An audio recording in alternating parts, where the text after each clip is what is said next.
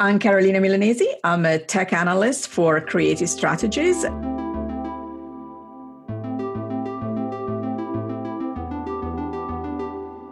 Time is up as far as a company just pretending to do diversity and inclusion.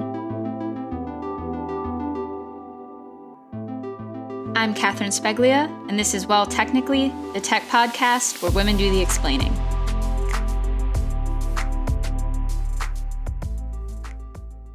Thank you so much for speaking with me. Pleasure. I'm really excited to talk more specifically about diversity and inclusivity in tech, because obviously that's a huge driver behind this new podcast. Thank you so much for having me. This is such a exciting conversation to have, especially given the time that we're in. Yeah, and I'm particularly looking forward to this conversation because when I started this podcast, it was with the hope to add to the growing trend of inclusivity and to broaden the conversation around technology to include the voices of those that sometimes feel underrepresented or overlooked, namely those of women. I know this is something that you've done a lot of work in and is really important to you. So actually, I wanted to start by, can you give me a brief rundown of your tech journey and explain how it is you ended up focusing so much on diversity and inclusivity? Sure. I was thinking about what my daughter told me once, that she asked me a question about what I did in life. And she said, so you are actually making devices and making tech happen? And I was like, no, I just talk about it. And I think as an analyst, and I've been an analyst for, over 20 years now, this is kind of what we do. We work on the fringes of tech with all the big brands that matter in tech, and help brands, vendors, and customers understand what the tech trends are. Help with go-to-market strategy, with messaging. So we see a lot of what gets both in the enterprise market and the consumer market, and we help make sense of it depending which audience we're talking to. And at the same time, I'm in an area where women are a little bit more welcome. And especially over the past few years, having a female point of view has become much more important than it used to be. My next question for you is one that I've been asking all of my guests because I think it's an important one. What is an example of a time in which being a woman empowered you? Wow. We are easing into the conversation with the questions, I see. It's really hard because despite what I just said about, being lucky to be in an area that is more welcoming to women, I'm still in a very male-dominated market. And I think the time I felt empowered was when I was able to give back to a team I was managing that was predominantly women, trying to give back what I was fortunate to have when I was younger.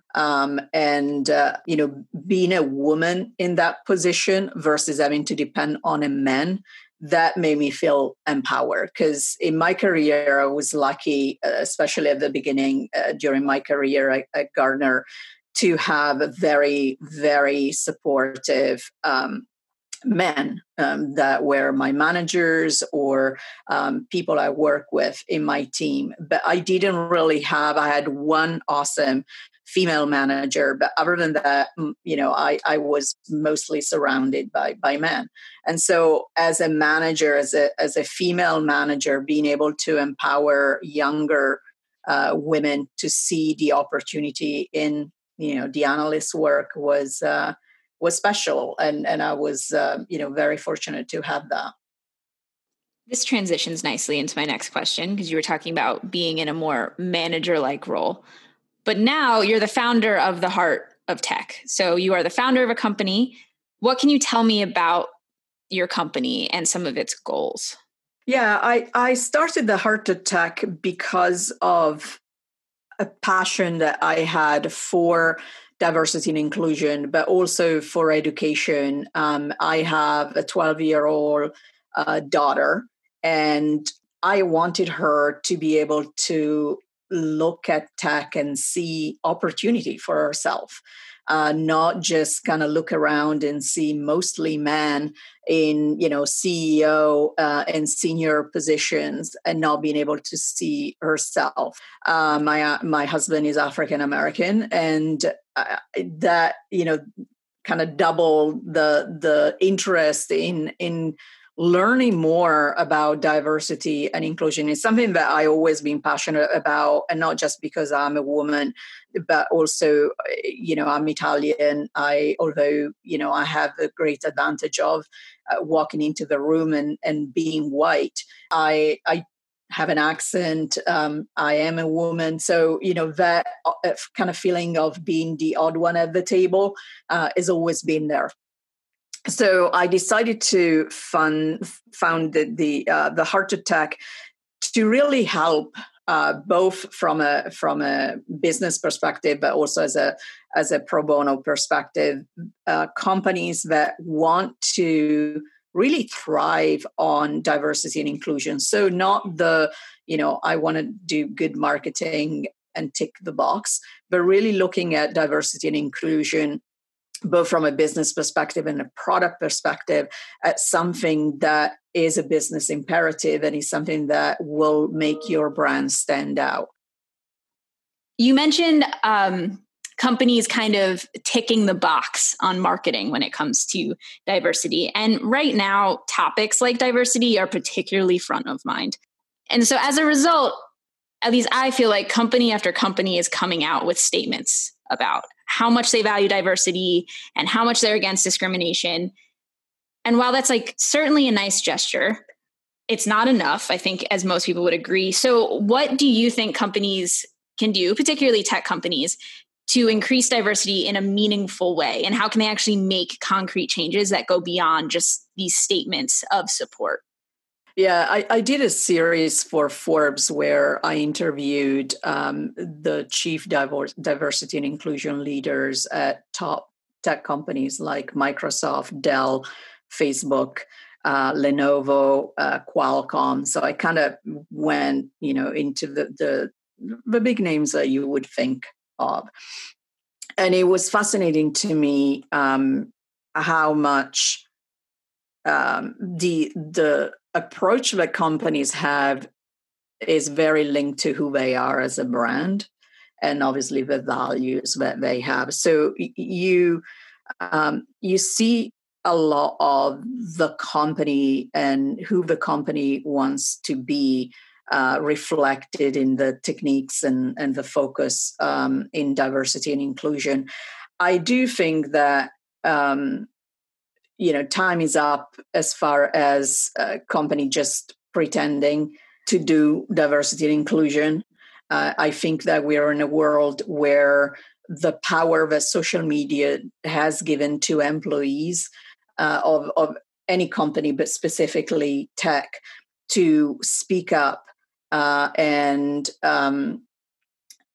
just express their disappointment or, anger, frustration, and whatnot for the lack of diversity and inclusion within a company that they're working with, or, mistreatment, or, any kind of social stand that the company might take or not take, as really put more pressure on brands to really not just talk the talk, but really walk the walk, right? You start to see more and more companies that really are focusing on diversity and inclusion as a business imperative. And so it is not like this project on the side that, a few people are dedicating on, but is really built in from the bottom up.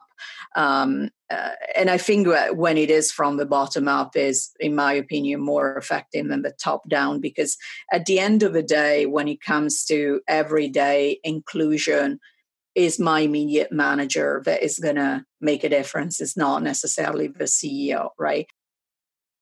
And I think that, over the past few years, you've had more companies publishing a diversity and inclusion report. And that helps. But to your question about what should they do to really make an impact is, first of all, I think we all need to realize that this is, you're not going to solve diversity and inclusion overnight, right?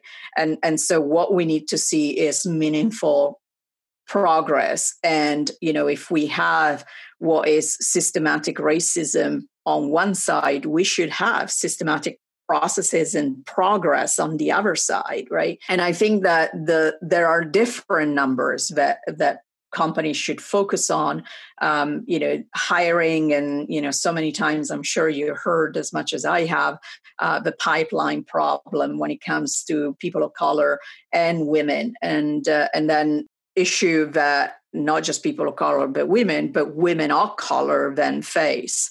And so intersectionality plays a huge role in diversity and inclusion. And I think that spending more time on, okay, we're going to hire, that's one step. But then once we hire people, we need to make sure that inclusion happens and that, we create an inclusive workplace so that people stay and have the opportunity to grow and get into the roles so that it's not just, okay, we are great from an inclusion perspective at a lower rank jobs, but then as you get into the C-suite, is becoming more male and more white. I have heard people say to me that the reason women aren't CEOs or women aren't engineers is because they don't want to be. And exactly. So I wanted to talk a little bit about where you think our lack of diversity in the tech field really comes from. Where does, I guess, a tech company have to start addressing it? Are they only responsible for hiring women and people of color at the time that those people apply for the job? Or are we responsible for going into elementary schools and targeting people of color and women and saying, do this and maybe one day you could work at my company if you want? Where does that responsibility lie? Yeah, I think a lot of companies are doing that in terms of, supporting STEM programs and singling out and focusing on people of color and women. I went to a Lego First robotic competition with my daughter a couple of years ago, and I had no problem in finding girls.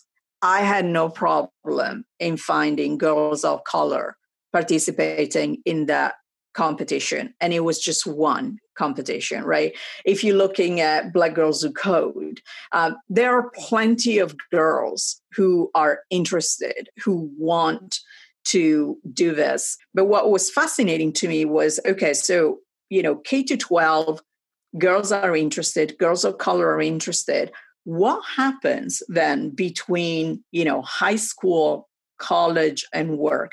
And I think what you started to see is the closer you get to college, the more you start to think about where is it that I'm going to be able to make a career out of what I'm studying, right? That's what most people do. And so that's when you start to look at areas. And so when you're looking at what's available out there and where you can see people that look like you, is not necessarily tech.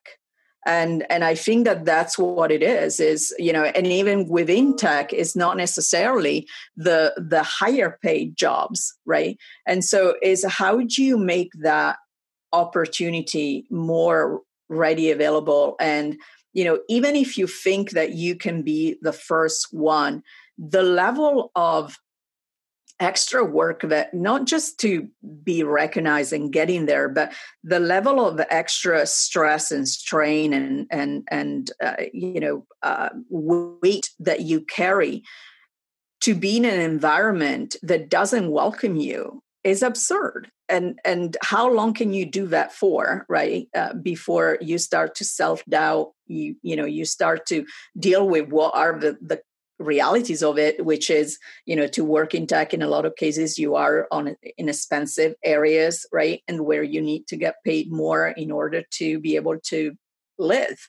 So there's so many pieces of the puzzle that need to be put together. But at a minimum, companies cannot just look at, okay, we are going to just look at the people that hire us. And so just look at where you go look for people. Start there, start to, yes, empowering the pipeline, but then think about how you hire and look at changing the way you hire from, the recruiters that you're using, from not incentivizing internal referral when 95% of, the people that work in your companies are white, not incentivizing people coming from, expensive colleges and institution, not necessarily requiring a degree for jobs that you can actually hire without a degree and then supplement that education.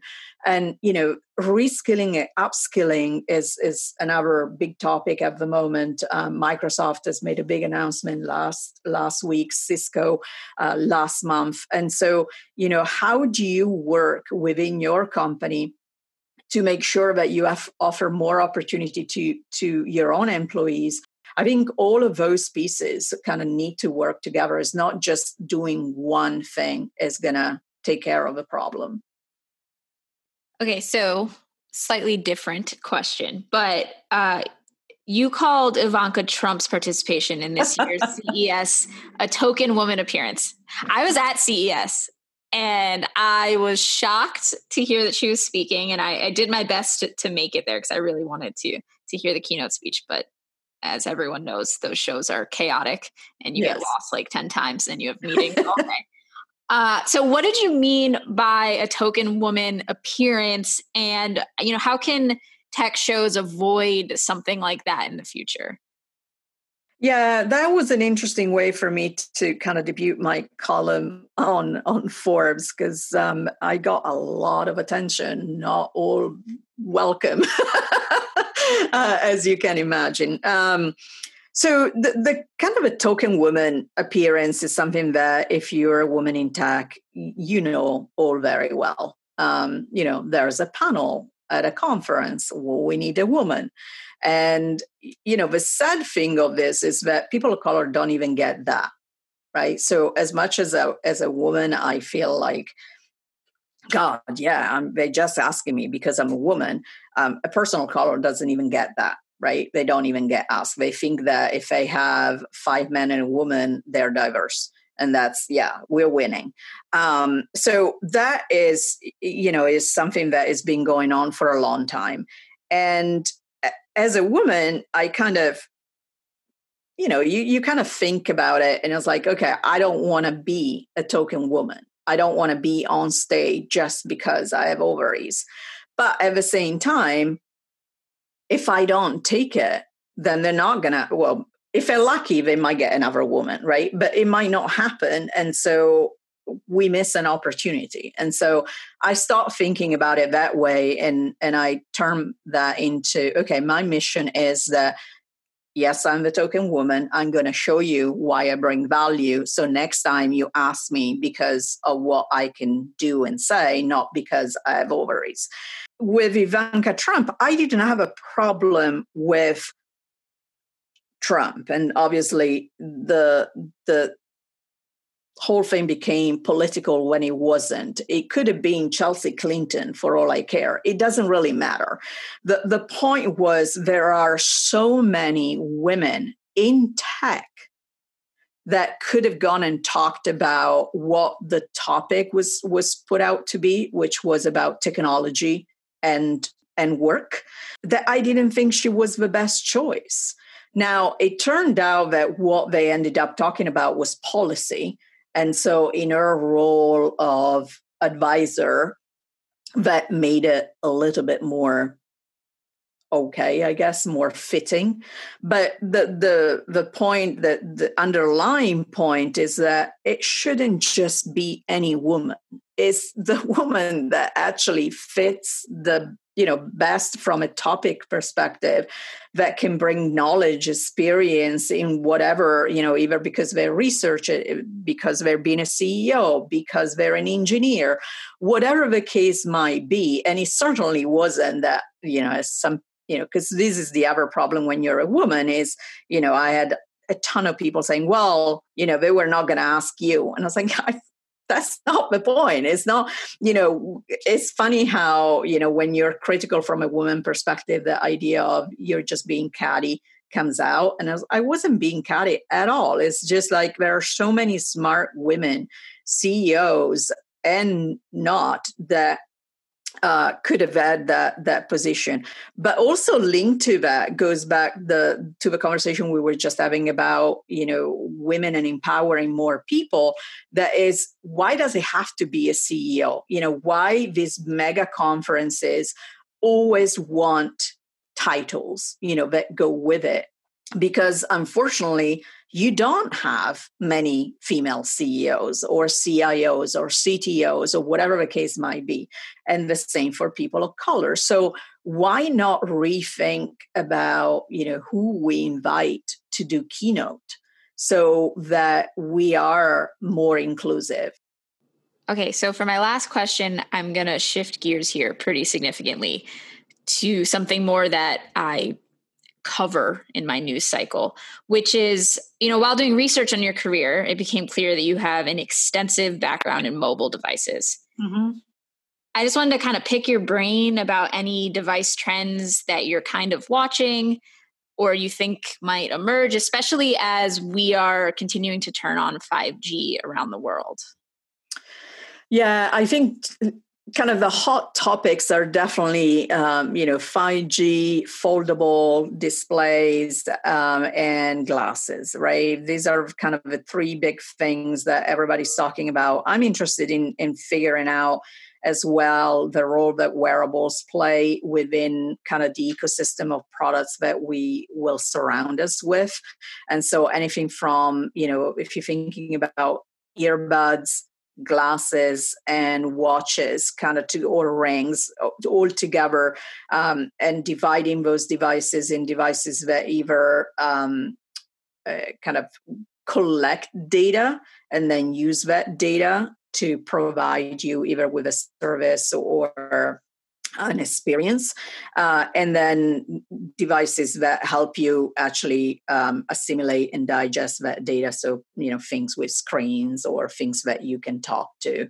I think that to me is the biggest kind of exciting part of what's to come, and how this portfolio of devices that we're going to be reliant on more is going to change the focus away from, or take the focus away from smartphones. I think it's going to take a long time. I don't think the smartphones are going to go anywhere, over the past 5 years. But in that period, I think that part of what we do with devices is going to change. And that balance of information that is collected and used even before I have to inquire about something. So if you're thinking about, AI and machine learning, and how much of what we used to have to input in a device now is done because of what the device knows about us. To me, that is what is extremely fascinating, and really curious about how brands are going to tackle it, because I think, the more you get into that mix of the value is not just coming from one device, but also if a device needs to learn about me, it means that the value I get and how I get it is going to be very different from how you get it. And so, that really is a more personalized computing experience that I'm really excited about. Okay, I feel like I thoroughly picked your brain and asked you a number of questions. So I really appreciate you taking the time to speak with me about this. I think it's an important conversation to keep having and to have over and over again. And I feel like you really, helped help me understand some of the things that tech specifically has to tackle when it comes to diversity. So thank you so much. It was a pleasure.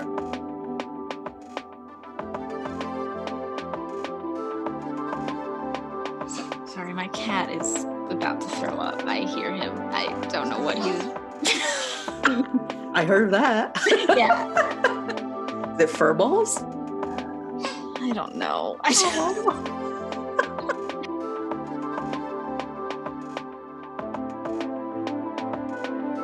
Well Technically is an Arden Media production.